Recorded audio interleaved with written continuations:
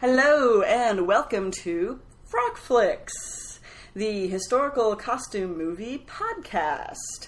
I'm your host, Tristan L. Bass, and I'm here with our original Broadway recording cast, Kendra Van Cleve and Sarah Lorraine. And we are doing a little reboot here. We've been away for a while. We're not going to make any excuses for that.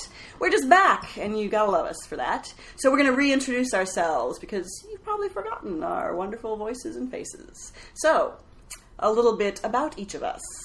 Hi, I'm Kendra, and I am both a historical costumer and academic costume researcher.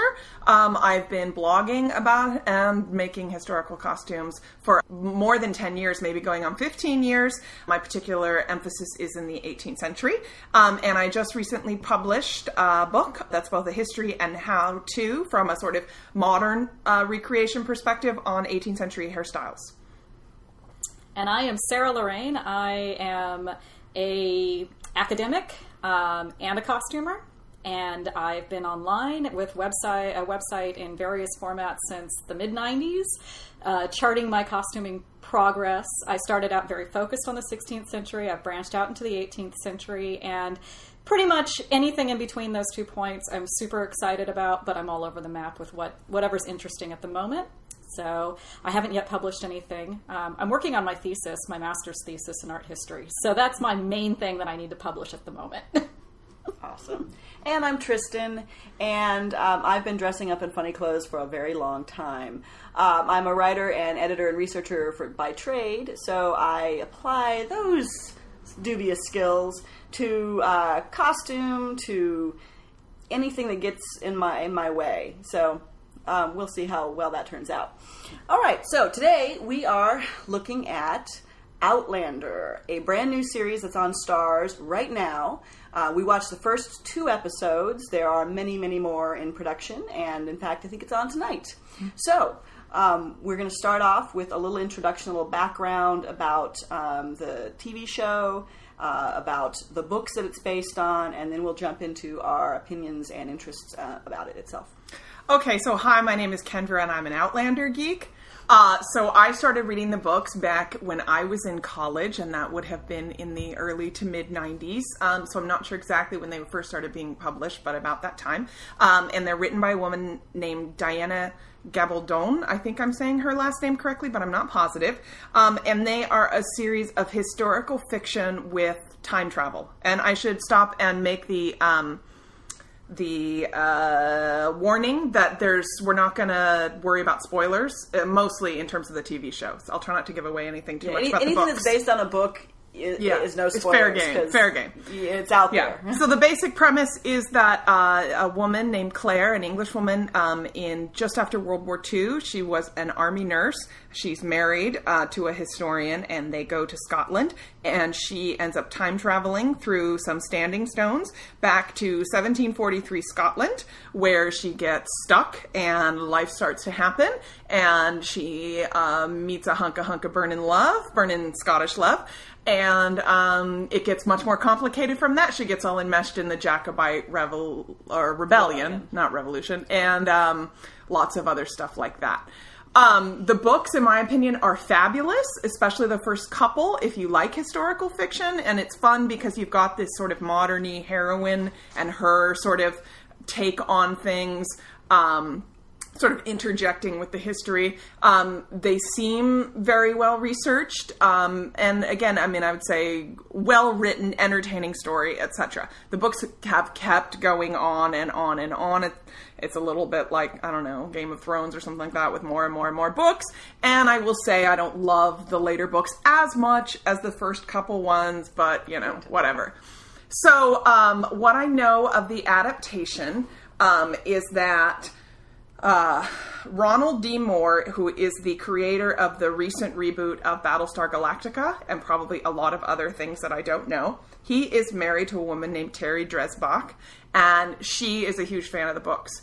And this has been, adapting Outlander has been on her wish list for years. So she, at some point, got her husband, Ron, involved, got him to read the books, and he really liked them. And I know that people have talked about adapting these for a number of years adapting them into a movie, and that never flew because for, whatever reasons, but one of which is they're very convoluted, and so trying to fit it all into a movie would be tough. So somehow the stars aligned and they managed to get a movie off the ground. And so Ronald is the writer and producer, and maybe, we're not sure, he might have directed some of the episodes, we're not sure. And then Terry is the costume designer. So that's kind of what I know backstory. I might throw out some other random things if I think of them. Anything else to add? Yeah, I was also going to say, I bet it has a lot to do with kind of a timeliness of it with the, Scottish independence that's come up for voting. Yes. I wonder if that's part of the reason why this got picked up so quickly, because, it's been around for about 20 years, and why haven't they done it sooner? Well, it's probably, oh, hey, Scotland, independence, Braveheart, Braveheart's been done, so we got to find something new to kind of be like, woo, freedom. I don't know, maybe it's something like that. I could be talking out of my ass. Could be a stretch, but... I am probably talking out of my ass. This is Sarah. I talk out of my ass a lot. But I wanted to say a little bit about Terry Dresbach and the work that she's done beforehand.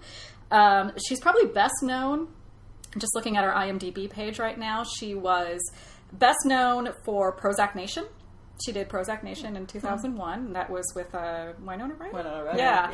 And then also The Bachelor, which I really like that movie a lot. Not the TV show, clearly. No, the Chris O'Donnell. Chris O'Donnell, The Bachelor, and the girly girl. Oh, it was Renee Zellweger was in it. Okay. Yeah, it was a big rom-com from like 1999. Yeah. Okay. But these are all modern the modern stuff. I mean, she did Buffy the Vampire Slayer. She did some episodes from Buffy. She's done a show called Carnival that I don't know a lot about. It was on HBO? Yeah, it looks like it's a good costume flick. I mean, that might be something that we're worth covering. I've heard a lot of gothy steampunk people who love it, but I've never seen it. That's why I've heard So that's basically her oeuvre at this moment in time.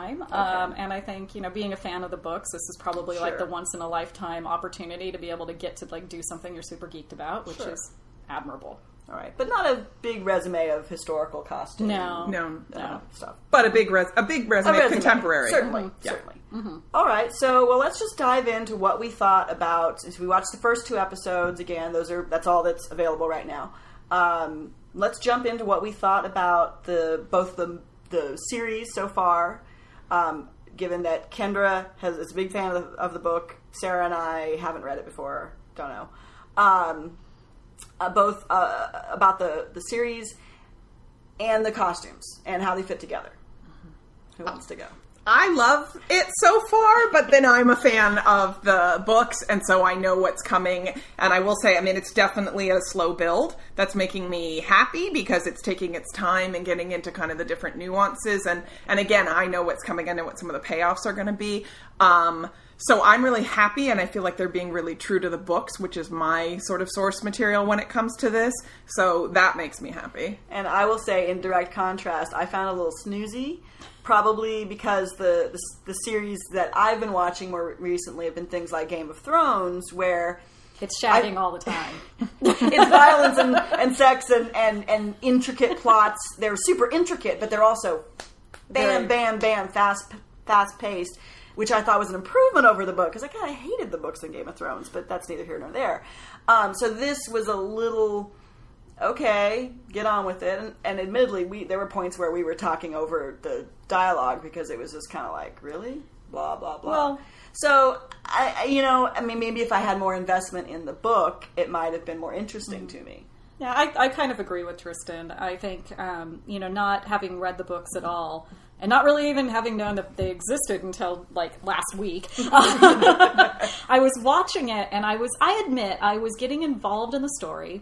But I was also kind of sitting back, and there were moments of just like eye rolling, but it's, that's just me when it comes to like the hokey aspect of the scripting, where the time travel part, not even leading up to that, like how they actually did it. No, see, actually, the time travel part was not the issue that I had with it. It was just there was some things that seemed a little bit forced, and it was probably trying to like the info dumping. Like there was all of these sudden, flashback scenes of info dumps for purposes of plot development, which in the book, is easier to kind of work in word-wise than it is to work in visually. And I get that. That is hard to do when you're adapting a book to TV or movies. Yeah. But some places, some vehicles have done that much more elegantly, and I think this was a little clunky. It was a little ham-handed, like, bum-ba-dum, flashback, well, here's your whole life history, so... And of course, it's been so long since I've read the first book, which, I mean, I've read multiple times, but it's been a long time. Anyway,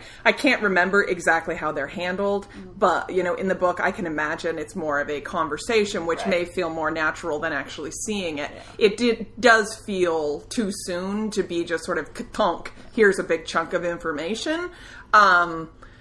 In the way that it's a flashback, I almost think it would have worked better if he just talked, if it just had been a conversation. But I also think that it's part of the character of Jamie, who's the one who's giving these info dumps, and I think that they're trying to show you he's a very hard on his sleeve, doesn't dissemble, he's a straight shooter, and you want to know why my back is totally scarred? Well, here's what happened, Well, and I'm going to do it again.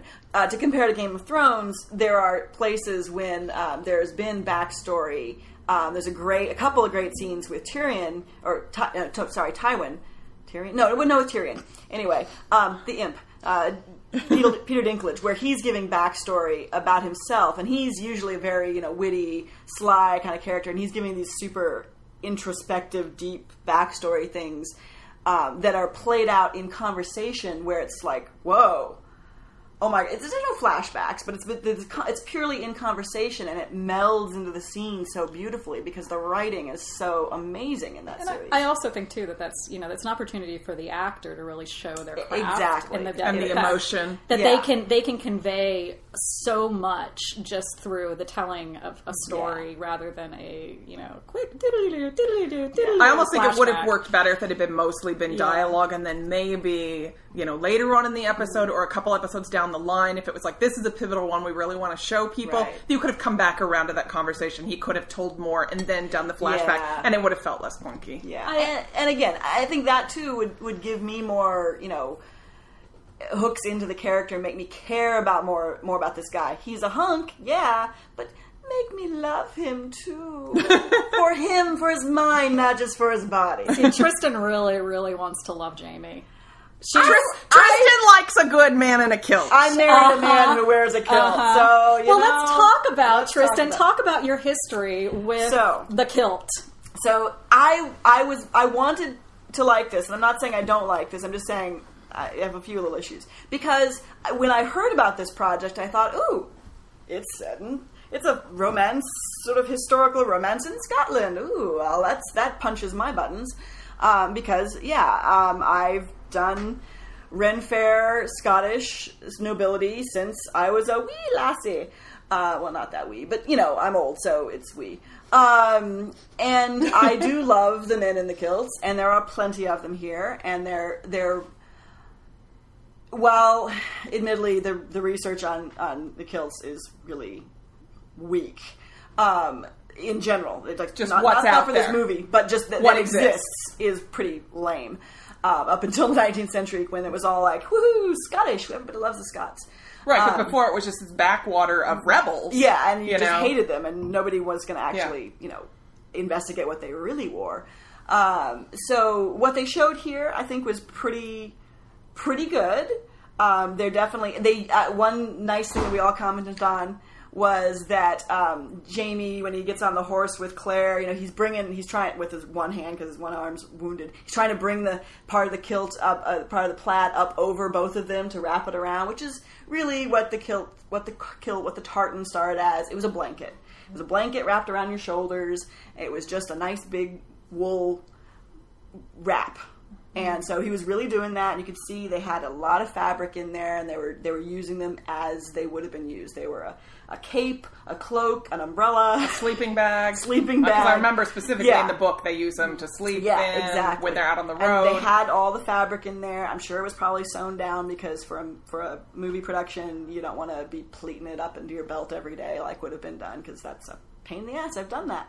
And it's even just doing it before a day at fair. It's a pain in the ass. But they're definitely using historical kilts. They're not doing that modern thing of using the modern kilts. There's no modern plaids. There's a lot of fabric. There's a ton of fabric. It's all in kind of these muted, mushy colors that are just kind of not saying, oh, it's Campbell plaid. It's, Mackenzie plaid. Because when did that really get 19th set? century. 19th century. And it was a very retrospective. It was. It's Yeah. all about romanticized back in the day. Sir the Walter noble. Scott's writings and Queen Victoria going up to Balmoral. It was all about that.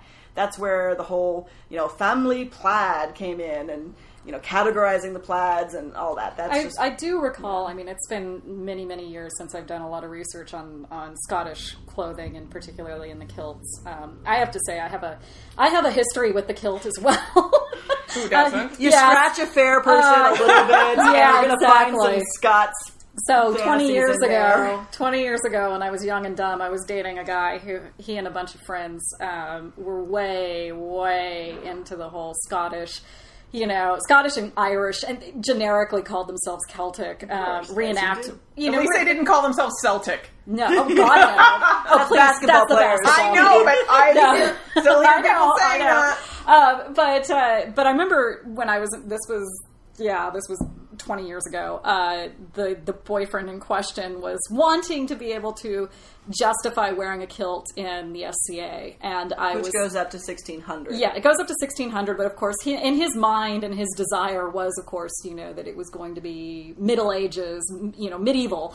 So, can you figure it out, Sarah? Can you do the research? And of course, I went, sure, I'll do the research, and I did the research and discovered, of course, that the kilt in its earliest forms dates no earlier than the late 16th. I mean, we're talking the latest part of the 16th century, 1599. December 31st. Yeah, exactly. At 11:59. Yeah, totally.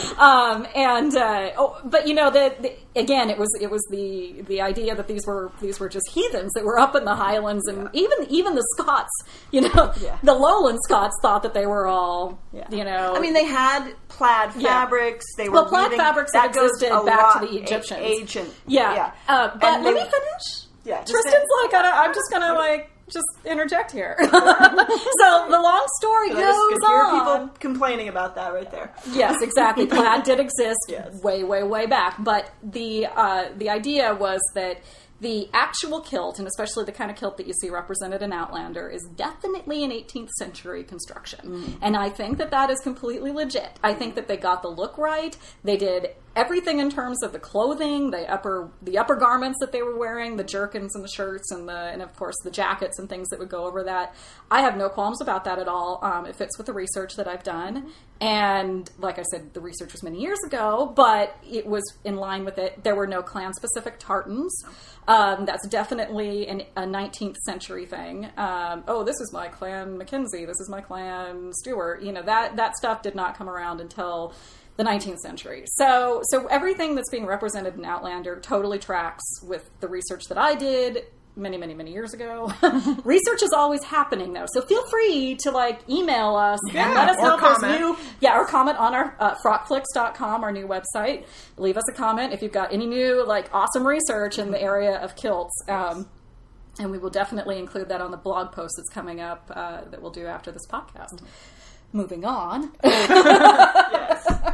The men's, certainly the Scottishishness of it was apparent, and also one other thing I liked is that not every man was wearing a kilt, which is also pretty accurate, because it wasn't like de rigueur, it wasn't the uniform of every single man. You had plenty of men wearing trews, wearing breeches, wearing different kinds of pants that men would wear in the 18th century.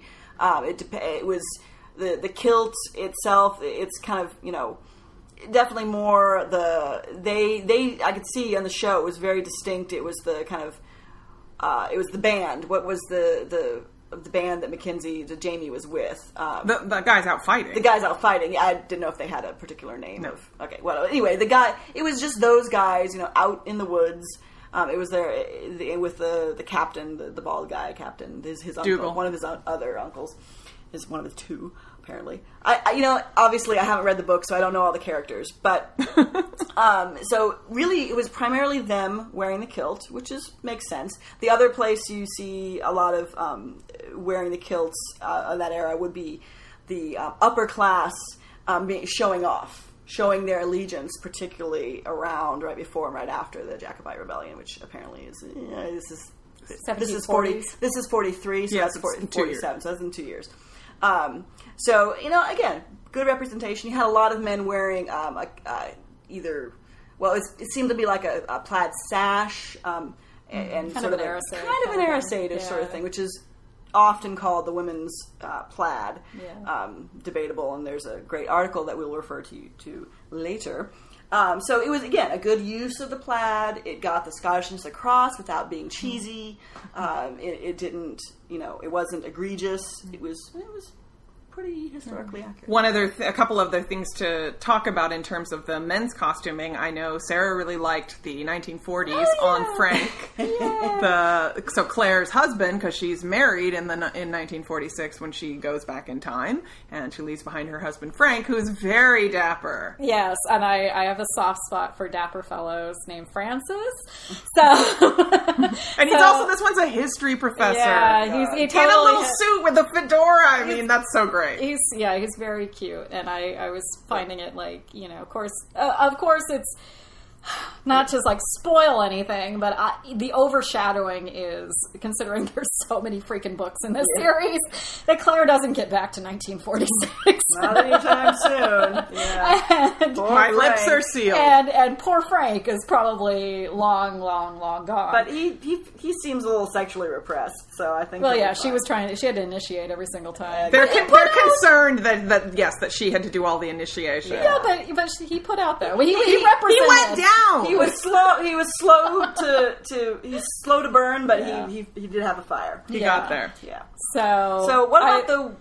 No. I was going to say the 1940s costumes. Do you want to talk a little bit about the 1940s? You have to really struggle to fuck it up. Yeah. Yeah. I mean, I do think it's interesting, and we'll get more when we get back sort of to the 18th century about modernizing or not. But it's interesting to me how much the 20th century is sacred. And I almost feel like now when I write a review for my website of any BBC or whatever that's set anytime, post 1900, it's like the costumes are great as expected. So it's interesting to me that, and I guess it's more recent memory, but that is, I mean, I don't want to downplay the work of getting that right, but it seems like that's a given that you're going to get that right, and I think the show definitely does. It's interesting that you go pre-1900 and suddenly all that goes out the window. I will say that one of the things I did like about the 1940s costumes was when Claire travels back in time and she is actually undressed at one point in the second or first? Second episode. And they're in the process of dressing her in 18th century clothing, and so she has to undress from the 20th century stuff that she's wearing. And they show this really great silk little brassiere and panty set that, like the shorts. Tap pants, exactly. And which is perfect. And I was like, wow, that was a really nice touch, But even when something you don't usually see in movies from the 1940s, or modern movies set in the 40s, you don't usually see that. Even when she's in the castle and he's gonna eat her out. And this is in the 20th century. In the 20th century, she pulls up her skirt and shows her garter, and you see the whole garter. It's a classic. It's not fancied up. It's good old fashioned rubber and metal 1940s garter there, and stocking as well. So that's good. They got that right. But as Kendra was saying, it's like.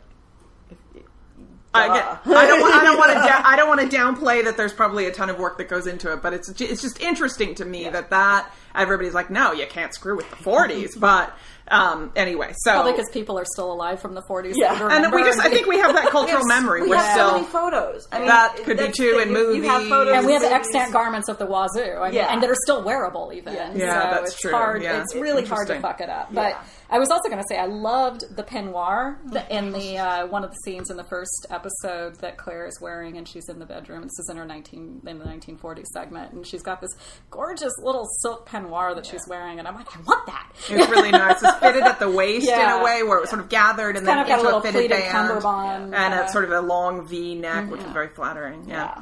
So one thing I remember specifically from the book is that Claire is wearing a white dress when she goes back in time, and they do that in the adaptation, and it works really well because as she goes back in time and then various bad things happen to her, she loses her belt, she does whatever, and in the 18th century mind, it looks like she's wearing a shift. And it's interesting because, for example, if she had gone back in time wearing pants, in some ways it might have made her entry into the 18th century world even harder. It's not to say that they aren't all completely confused by her, but if she was wearing, at least they had something they had a frame of reference for. So I thought that worked really well in the book and also in the adaptation. And they get to call her a hoor. A hoor! Can't go wrong with that.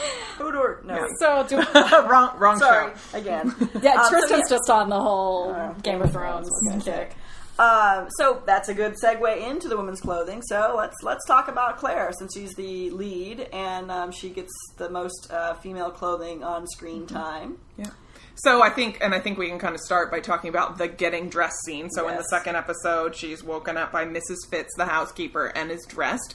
And I think that it was a really good scene. And I think Sarah started off by talking about this on our website. And I agree with her that I thought it was neat that they used the act of getting dressed as a further thing to sort of help Claire get used to the new time, but also the difference of where she was is something that really brought it home. So they show her, stocking shift, corset. Thought it was interesting that the corset very much looked like the Dorothea the stays, which are very early 17th century, right? See, I actually looked at it and I thought it was more, they did use an 18th century pattern. It reminded me a lot of the one, and I'm not at all saying that this was what was used, but the one that was included in the Simplicity pattern. That it's got. I noticed that it's kind of based on the Diderot stays, I think. But I think the one you're talking about has horizontal Yeah, volume and I thought that's what she but had. I didn't think it did. I thought it had the cutouts, like the sort of bust-shaped cutouts that you see on the. Because I thought I saw the Dorothea stays, bands. which are from very late or very 16th century, or very early 17th century. Yeah, 1590s. Yeah. And again, I'm not saying that's. I saw that little softness up at the top. Yeah, it's interesting because then it gives you a slightly softer shape up there and less of that sort of rigid thing. Mm-hmm. So then they put her in a big bum roll, which I thought was interesting. So one of the things we were kind of debating is, and, of course it'd be great if we had an expert here, but we don't, to what degree were the costumes... I mean, first off, I think it's great. It seems like they really tried to go really historical. That's not to say, it's 100%, but they really tried. This was no Reign, the recent Mary Queen of Scots TV show where they're all wearing, modern Tristan's prom dresses. Favorite. Bullshit! Quit saying that. That is an absolute lie. I've never said it's my favorite. I said it's just something I watched in the background while I was sewing, for Christ's sake. Yeah. She secretly has an altar to it. Jesus. Anyway, but... I didn't go to Scotland because of this little trashy romance. Jesus. We'll get there. So it was interesting that the silhouette definitely seemed kind of a little bit 16th, maybe 17th century. And now, obviously, in the Highlands of Scotland, this isn't even the Lowlands, this is the Highlands, it's going to be something of a backwater. And of course, Scotland's going to have its own sort of fashion trends. And we're also not looking at the Duchess of whoever. We're looking at a laird of a castle who's more, middling ranks and that sort of thing. That said, while her silhouette did seem to be, and you could particularly see it in the full-length shots, like when she's walking out on the castle parapets there, where her silhouette really, we all remarked on this, that it looked very 16th century or very early 17th century. All the men's clothes looked very 18th century. Mm-hmm. Their jackets and waistcoats were very 18th century. So I don't think it's really a, backwater issue or a, geographical issue or anything, because, their coats all had the right cut.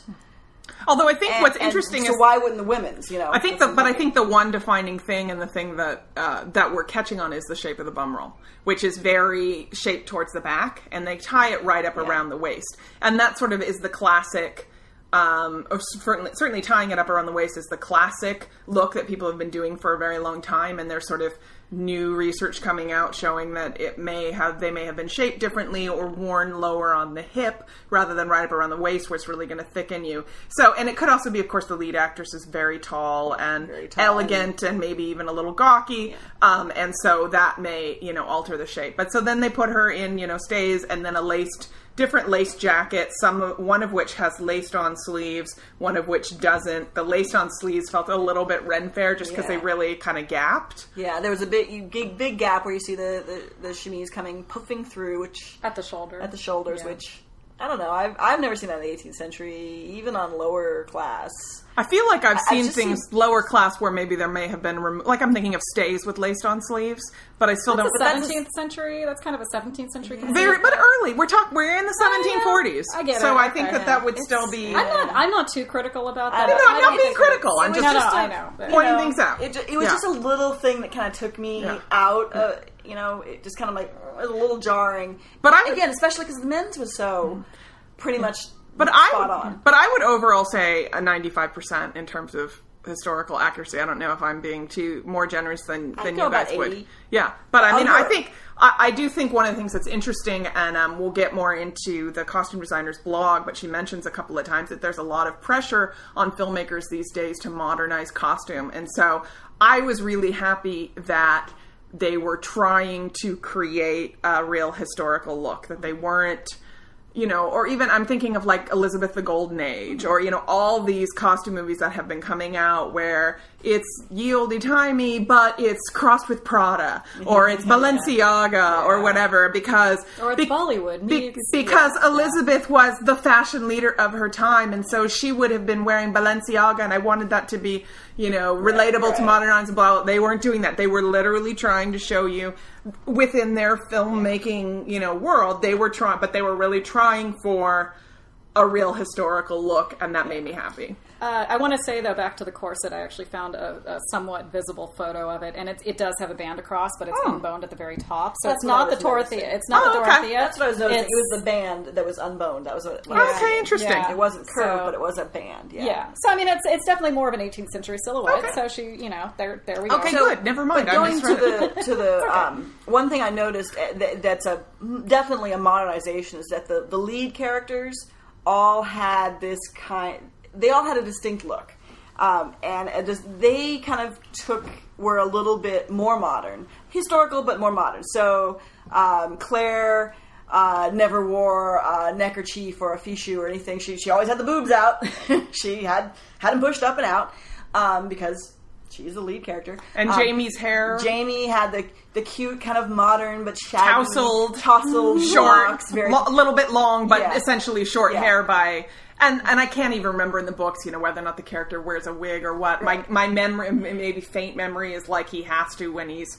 At some point, they end up at Versailles, and, in that kind of But scenario. all the other guys had the long, kind of shaggy, messy look, and he's just always, golden boy. We were also noticing, too, that there's in a flashback scene, they show you two soldiers who have I think they're wearing wigs, but even if not, they have very appropriate 18th century military looks, and then you've got the lead baddie, Captain Jack Randall, who's got long hair, but it's just tied back in a ponytail, and I thought it was interesting that, because A, he should have been wearing a wig, and B, if he wasn't, then he would have styled his hair, like he would have had the side rolls. Yeah, and where his underlings had the nice little side rolls, but he he's the didn't. captain, Yeah. he should, he can afford it. Now, I will say, I think that's pretty par for the course to have the lead actors in something slightly different. And again, I think that I'm pretty sure that Terry mentioned on her blog that there's pressure to have Well, yeah, the that's what I was lead. saying. It's the modernization. It's we're going to make them shiny and a little more relatable. I will whereas say, the extras are all going to be kind of grungy. Well, and, who cares what the extras blend are wearing? in, And, they're gonna blend in. That tracks too with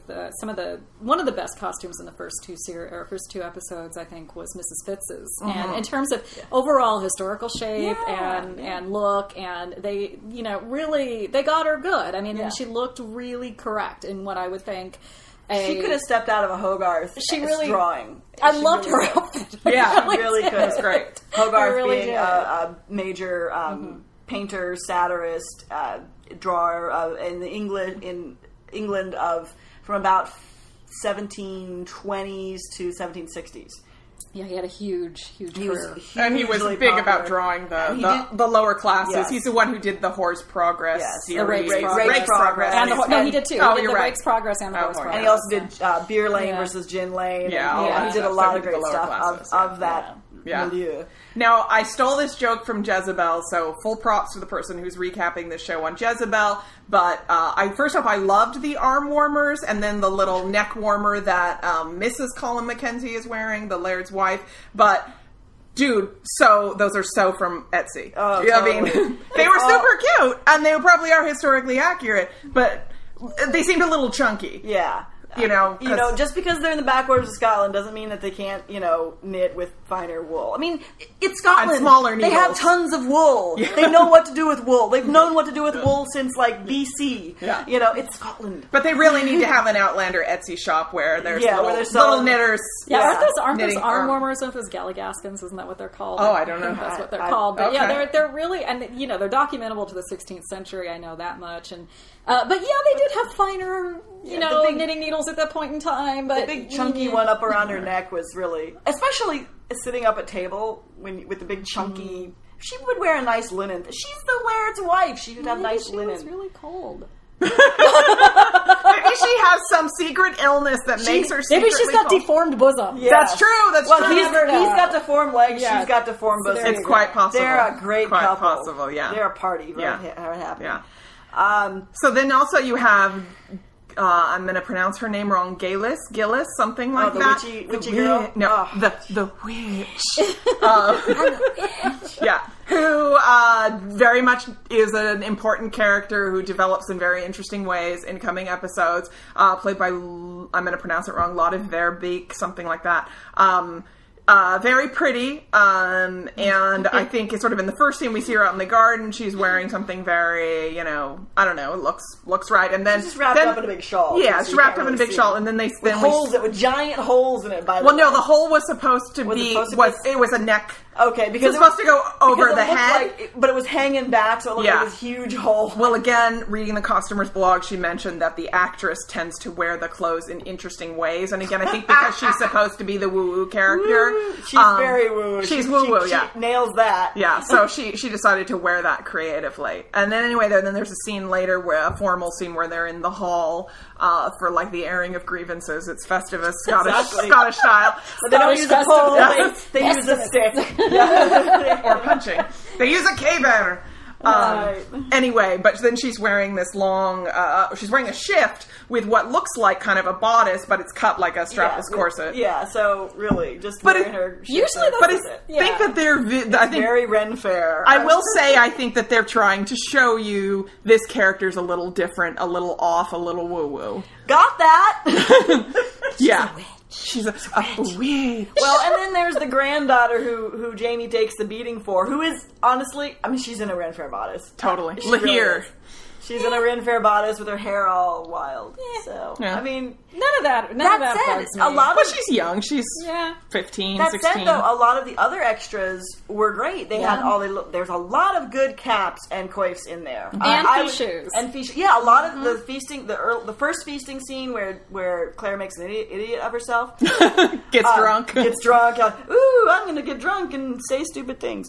That's why it was really noticeable that Claire was not wearing a neckerchief, because all the other women, every single other woman in that scene was tucked up, very proper, and I'm doing this visually. She's gesticulating with her breasticles. I'm gesticulating and showing you how I would tuck up my fichu, which doesn't really carry on a podcast.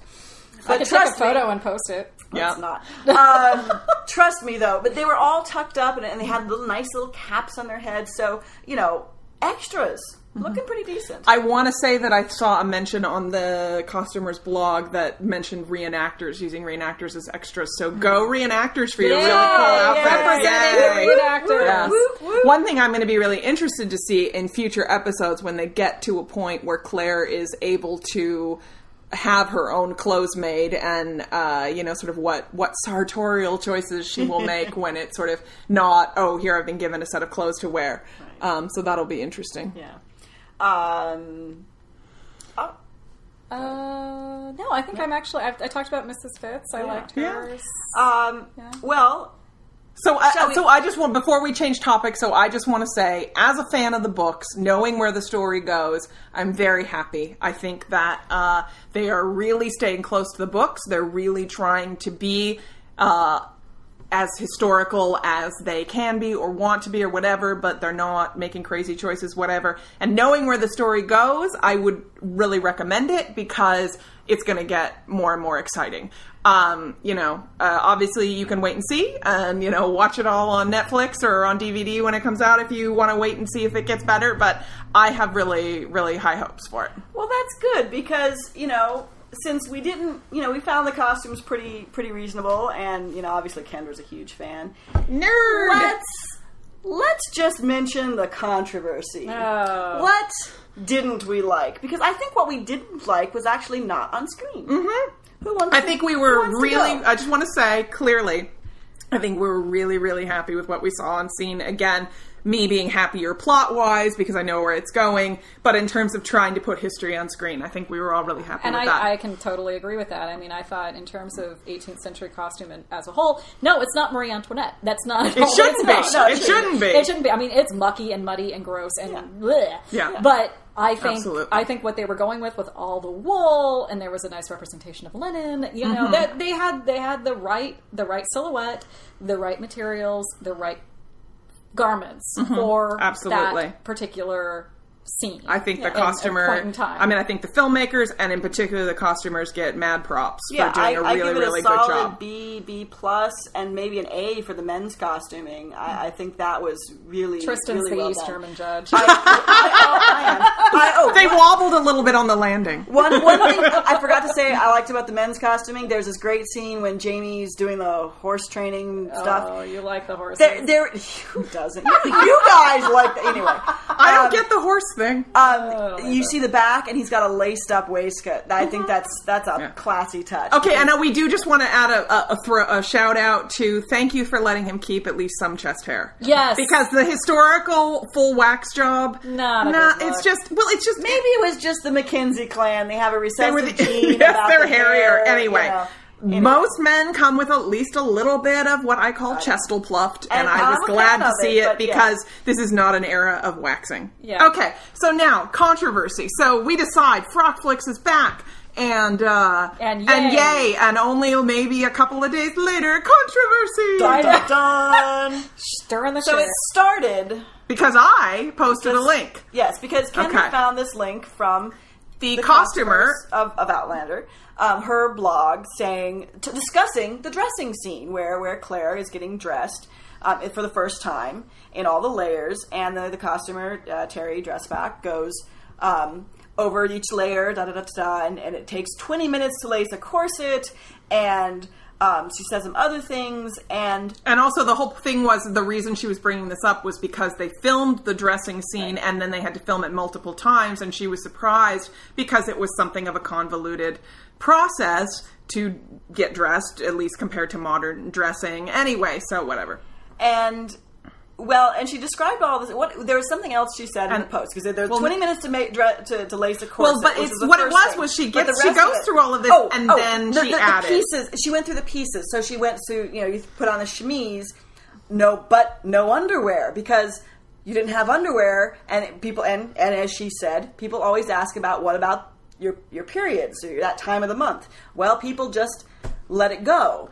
They bled on themselves because it was considered erotic at the time, and I'm trying to say this all with a straight face, and that's how men knew you were fertile, so there were rushes on the floor. Well, so that you got to do later. But okay, whatever. In this original post. You'd walk around with blood dripping down your legs, and the men would go, because you smelled like blood, and they knew you were fertile. And she also noted that it was convenient not having underwear because people just did their business wherever they wanted to. Including in the hall, in the room. They just squatted down on the floor and went. And then she described the other pieces of the garments, including bum rolls were wide hips. They wore bum rolls because wide hips were a sign of fertility, and etc. And if she had just stuck to describing the costume layers and how they dressed and how the things were on set and the work that she put into that would have been fine, and we would have there had been no controversy, no complaints. It was fine. The problem was everybody read these sort of, these sort of extra added little gems that were put out as being historical fact. And we all said, no, I've looked into that. I've done research on that, and that's actually not true. So there was a bit of a brouhaha and various people posting on Facebook and on her blog responding to it and saying, actually, that's not the case. They had latrines, they had chamber pots, they did whatever. There were menstrual rags, there were, all these various kinds of things.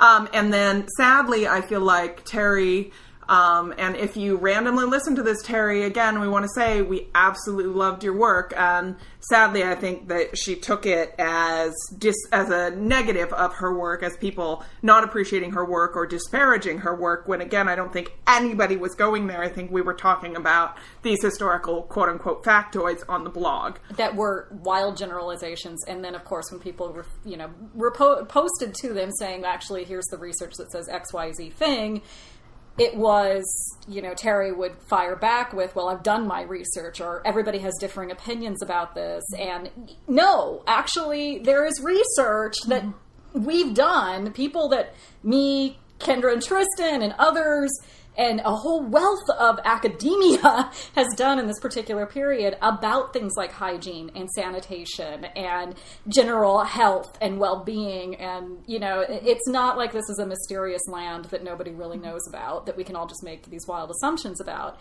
And I think she was repeating a lot of really popular tropes about, history and pastimes, which were lots of air quotes here. Yes, lots of air quotes. Pop culture history. Pop culture history, which of course is designed to make us as modern people feel better about ourselves and how advanced we are. Yeah. And that's just ridiculous, because there's not a huge leap in technology, in even like our bodies, our minds, our brain structures, anything like that from like 300 years ago to now.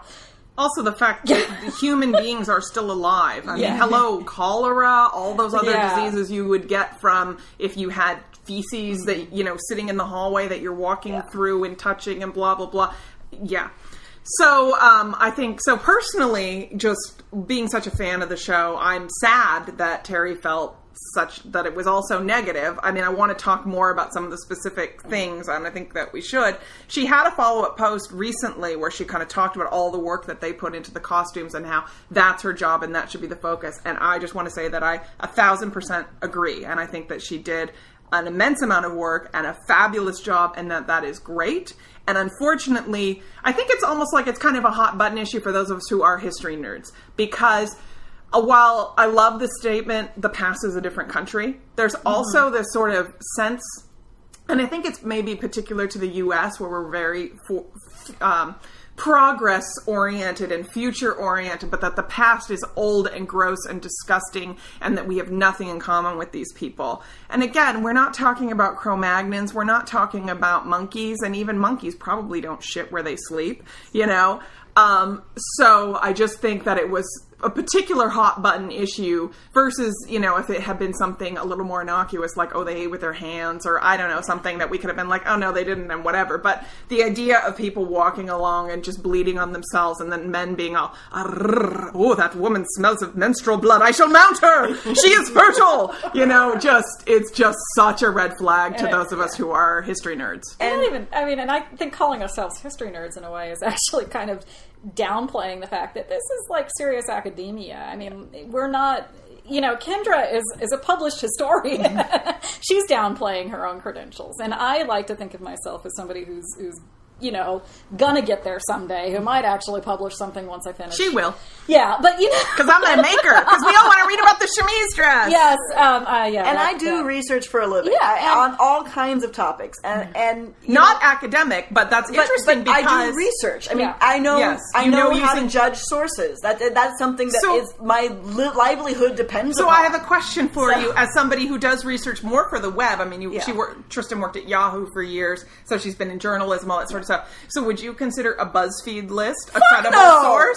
Would you consider a forum posting a credible source? No. That's nut jobs. And so that's that's the problem. I mean, even Wikipedia is better, because at least on Wikipedia you've got the resources, you've got the links below that, and you can check those out, and then you can go to those and see what they are. Yeah. BuzzFeed doesn't cite jack shit. It's like reading one of those books that they put, on the back of the toilet. That's like the little.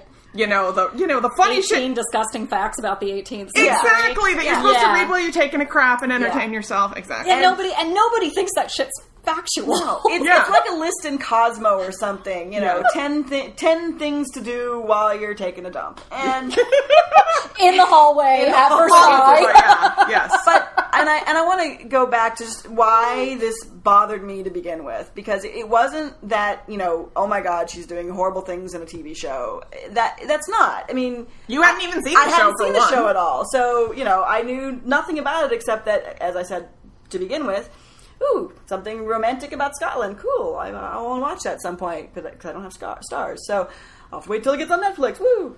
But seeing the people's comments on her initial blog post that were, ew, I'm so glad we don't live then now, and oh, it's so much easier now. And that makes me sad. Yeah. That makes me really sad that people have that kind of reaction about the past and about history. And they have that reaction because they're being fed inaccuracies and gross, not just, no pun intended, but just gross generalizations about what is just not true in a lot of times. And I feel like that kind of turns people off of history. It does. That's the sort of thing that feeds into this mentality that makes you have to modernize or fight to not modernize stories. And to fight to not do it. That's why you can't put a historical movie on the big screen with actual historical costumes, because people will go, ew, the past is icky, it's gross, oh, I don't want to see that, I want to see people in jeans and t-shirts, right? Because the past is icky, and because it just makes it so unrelatable and so foreign. And again, like I said, I love that quote about the past being a foreign country, but I feel like you need to be careful because there are parts of the past that are so intimate and so connectable. And so when you can find those moments where you're like, wow, whether or not they have a different opinion or different outlook on this particular thing, like to be able to crawl inside that mind and understand a little bit about that world, it's fascinating. If good TV shows, movies, books can be that passport to the past. Yes. That country that is the past. It can be the passport. And the thing is, another cliche, if we don't know the past, we're doomed to repeat it. Sure. And it's not just, the battles and the politics and stuff, but there's a lot of things that were in the past that we need to know about that are relevant to us today. Right. Like I always argue, and I'm sorry to cut just Sarah knowing off, fashion really, for that matter, sure. because fashion's cyclical. But the thing is it's all related. For example, I would argue that you cannot discuss you can't understand modern racism without understanding where it came from. Totally. And there are so many different pieces, not just slavery and civil wars and things like that, but also ideas, the Enlightenment and exploration and all those kinds of things that explain. You can't, I'm sure there are people, maybe Hitler was just born evil, but most people are products of their time and place. And so understanding where that comes. And so I feel like this knee-jerk reaction of the past is old and weird and you'll never understand it, blocks you from being able to look back to those things and again, see where things that are really important today, where did they come from? Why are they that way? Let's unpack that so we can start to deal with it.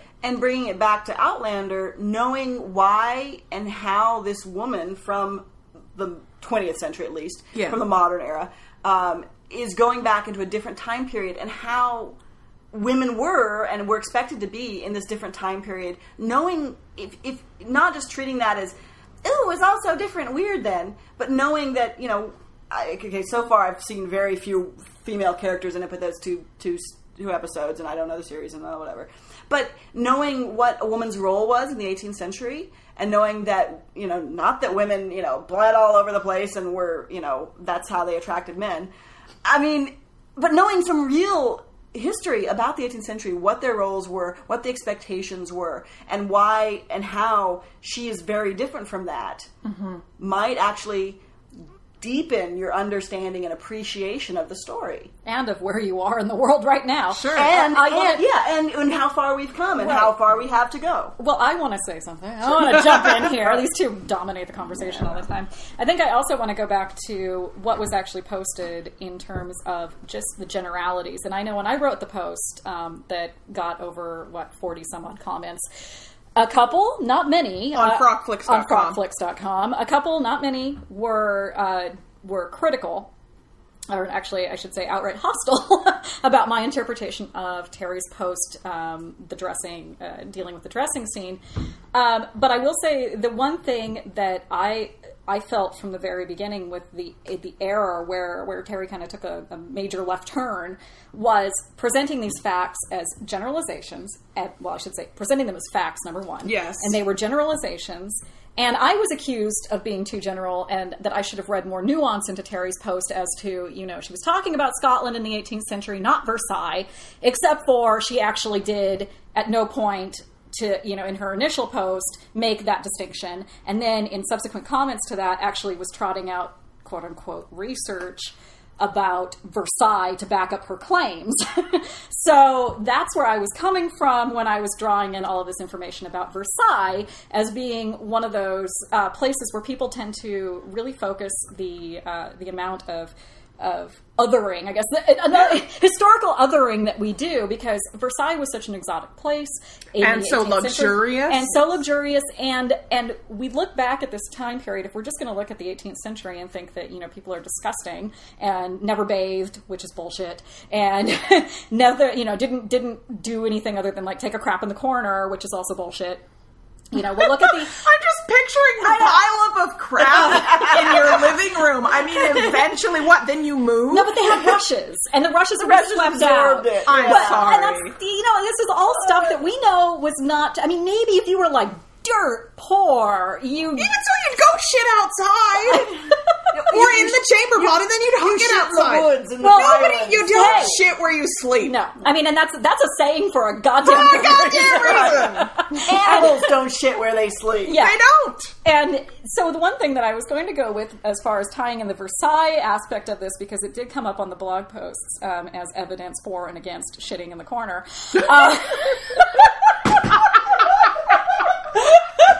Sorry. Give us a moment to be broken. I don't even know if I can finish my train of thought now. but Versailles is the locus. Versailles. I'm trying to be intellectual here. We need an icon that's just shitting in the corner. Shitting in the corner. That was the whole sentence, actually. I can't remember it now. All right, let her go on. So Versailles is the locus, the focal point of what we consider the apex of the 18th century.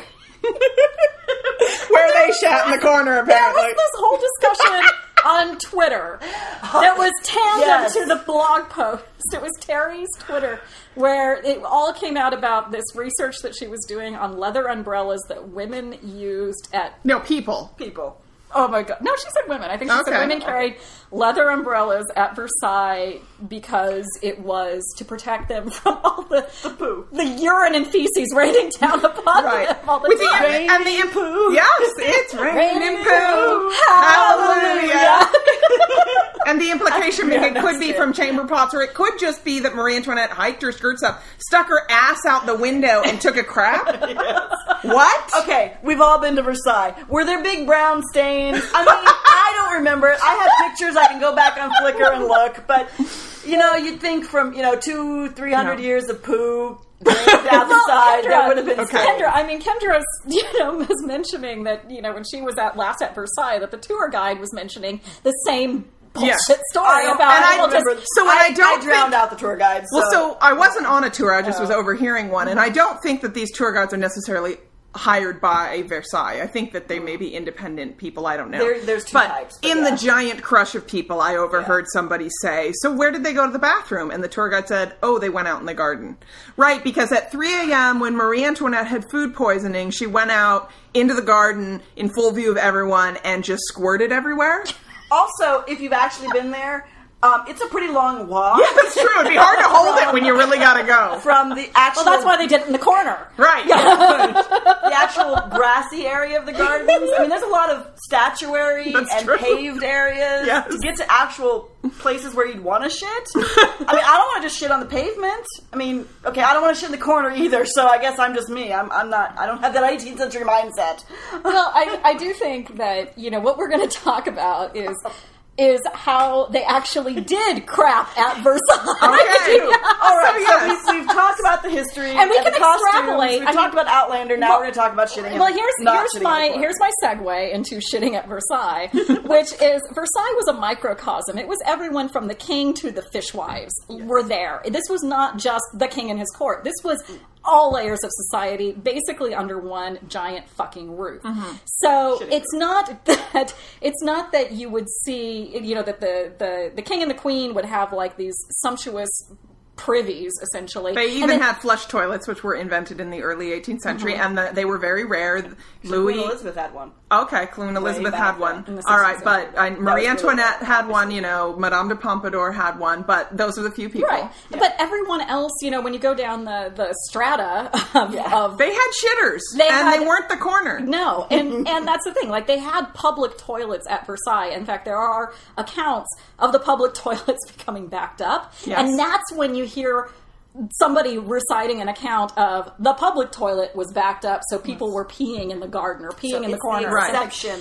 It was an exception, not the rule. Well, and people are commenting on it because it's unusual. Yeah. And also people are complaining. So they had latrines that had waste pipes that went to a cesspool. This is not the same as our modern plumbing, but it's the same idea of taking the shit and removing it somewhere else. They still stunk. People wanted to get moved farther away from them, blah, blah, blah, but they had them. But also, I want to say, how many castles have you guys ever toured in your life, and how many times is there the latrine that's built over the river, the pond, the whatever, and it's this little built out, you know, seat with a hole in it that drops down to... Kentwell is a really good example of this. I mean, I've toured Kentwell a number of times. It's in England. For those who don't know, it's a 16th century manor house in Suffolk, England, and very good friends of ours do reenactments there. They typically reenact the 16th century, but they've got a kind of an array of reenactments that they do now from the 19th century to the 20th century to World War II.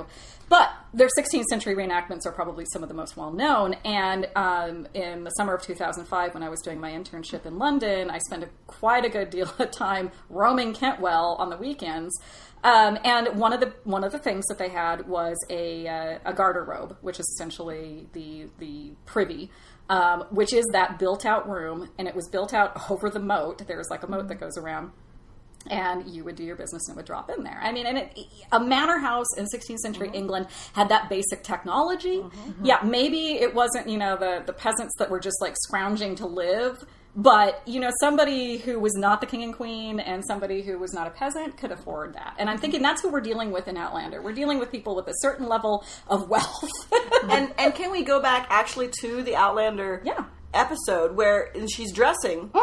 She's got a basin of water there, and she's washing. So that was... They don't actually show her washing. Well, they show the pouring the water. But that's what that's for, a sponge bath. Yes, let's talk about that assertion. Going back to the bathing, which was with another issue on Cherry Dressbox blog about the filthy 18th century.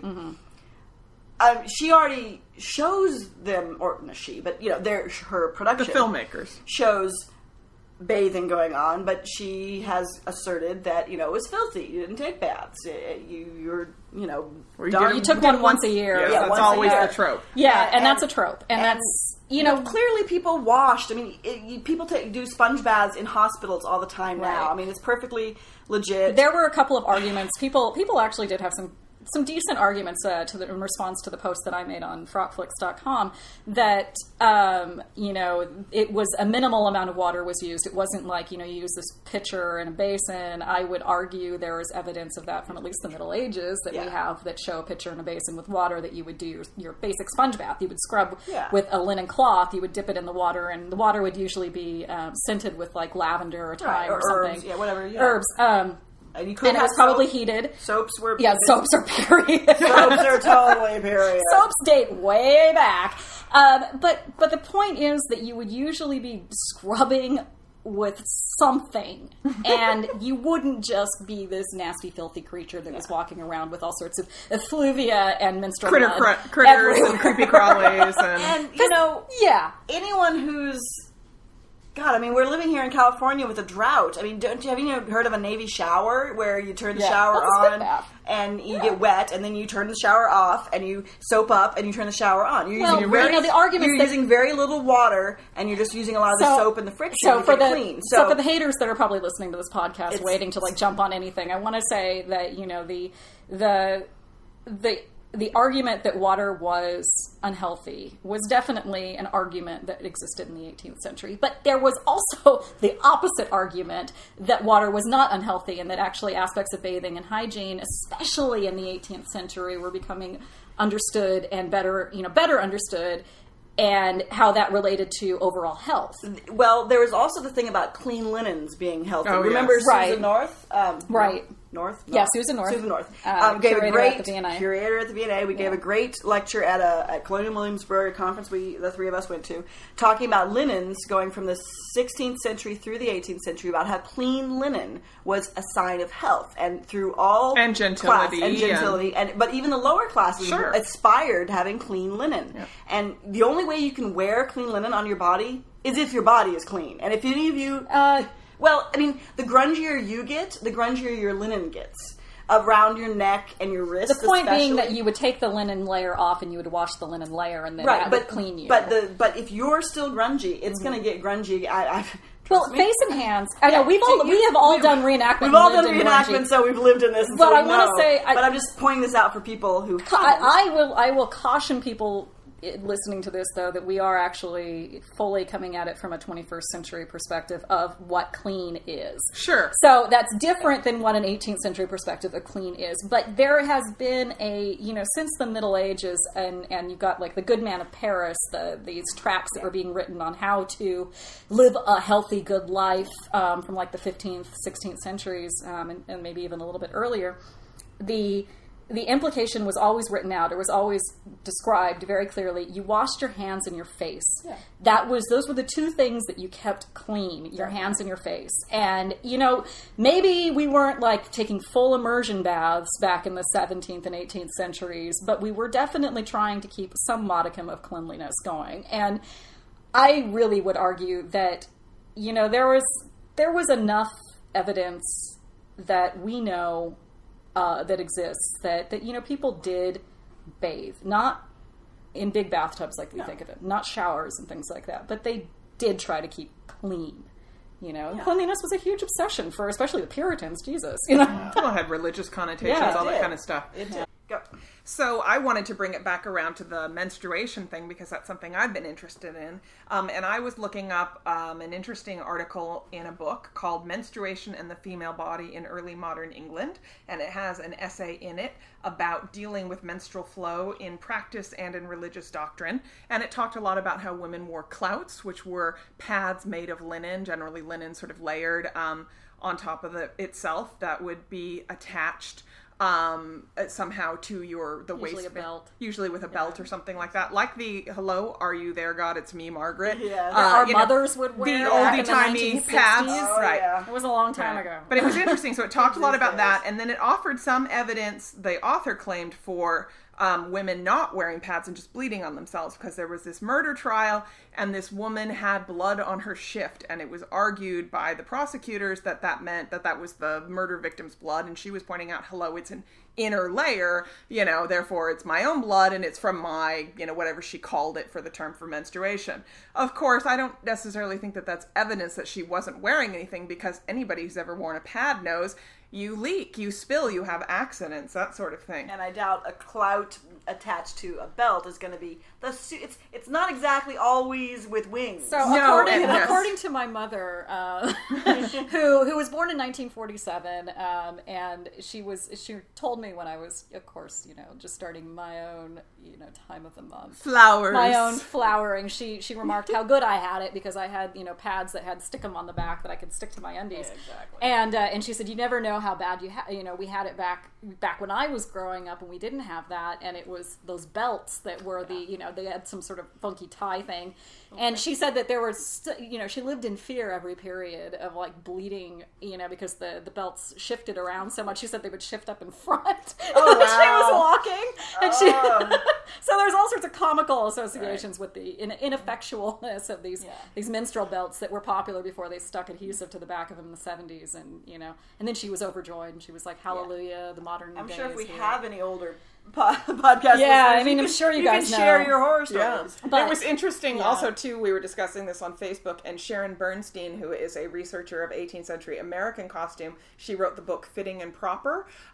She posted on a comment that she'd heard this, and so she always looks at shifts when she is doing research in museums, and she's never found a one with residual bloodstains on it. And you would think that the shift being the closest layer to your body, it would be the thing that would get bled on. Not if you weren't wearing anything. Yeah, and not necessarily the petticoats. And people, of course, talk about, well, the petticoats would No, absorb because it. Your shift would be the first layer that your bodily fluids Because your would shift come in comes down to contact. about your knees. Yeah. If And not longer. And every woman knows bloodstains are a pain in the ass to get out. Especially out of white. And Even- all especially- undies were white. yeah. Even with modern stain removers Yeah, I was and gonna stuff, say, with even with OxyClean, OxyClean. it's really hard. And they, Yeah. they would put use, the sun as a great bleacher, but it's not going to bleach out blood stains really. And they have.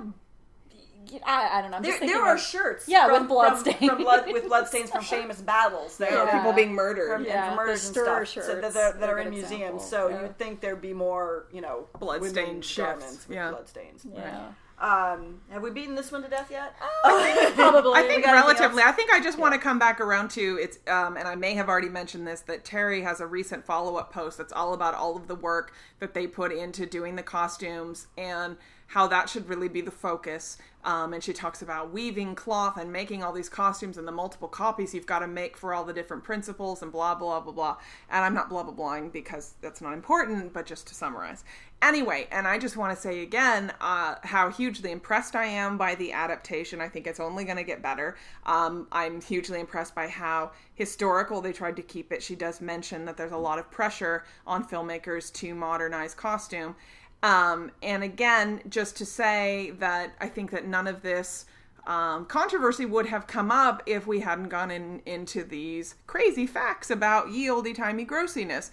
And that the reason that this matters, the reason that those of us, care, is because of this whole, the past being so weird and gross and icky that we can't possibly understand it, when A, we're all lovers of history, but also B, we see history as being so connected to our modern time, and that we need to understand where we've come from, where all of these things come from. I mean, if you look at, this story set in Scotland, the Jacobite Rebellion, and now currently they're talking about voting about Scottish independence, and they've established a separate Scottish parliament. All of this history is incredibly relevant to today. The fact that so few people in Scotland speak Gaelic because it was, outlawed, all those kinds of things. History is so relevant to today, and so I think it makes us sad when anybody says, ew, gross, oldie-timey, we don't understand that, that's totally weird. So that's why we care, and I think that it completely does not detract at all, 1%, from the amazing work that the filmmakers have done. Right. I also think, you shouldn't talk about things that you really don't know about. That's the problem. And granted, we all fall into that, and I'm the first to admit I've fallen into that numerous times, online and off, where, I end up talking out of my ass. And I think that I'm making perfect sense. I think that I'm totally, saying the right thing. And it's proven to me, either forcefully or reasonably, or sometimes a combination of both, that, I was mistaken. And there's nothing wrong in saying I was mistaken. There's nothing wrong in saying, mea culpa, okay, my bad. It's something that, I feel like I've had to swallow a lot of in my academic path because, you get challenged. And that's the thing with academics. We challenge other academics when we do not agree with their assertions. And sometimes people who aren't academics take that as personal attack, which is not what it was. So I think that's the problem, is that we're talking about an academic crowd who wanted to rush in and correct those mistaken misconceptions about what the 18th century was like, and it being interpreted as an attack on a personal attack. Or an attack on the work. Or an attack on the work, or, that sort of thing, when it isn't. It's just hey, you had some mistaken ideas, here are the facts, here are the things that are out there that disprove those. And that, it's tough to admit that, and it's tough to take that. I get that. But it's also one of those things that, I don't know, maybe I've been toughened up through academia. Because you get brought down several pegs when your work is wrong. So. And similarly, as a writer and also an editor, I understand, for Terry and Ron, I know this, it sounds like this is their labor of love. Yeah. And I get that. But, as a writer, one of the first things they tell you is, kill your babies. What does that mean? It means someone's going to edit the shit out of you. Nothing's precious. And you love your work so desperately. You love what you've written, but you're going to be edited. Mm-hmm. You are always going to be edited, and it's gonna come back to you redlined like crazy. And you just have to understand that that's honestly better for your work. It is. It's making you a better person. It's making you a better writer. Better writer. It's making your output that much better. And I've been on both sides as a writer and as an editor. And it's not saying you're a bad person. It's just it's honestly it's going to improve the output. Mm-hmm. And you just have to accept that that's the way these things go.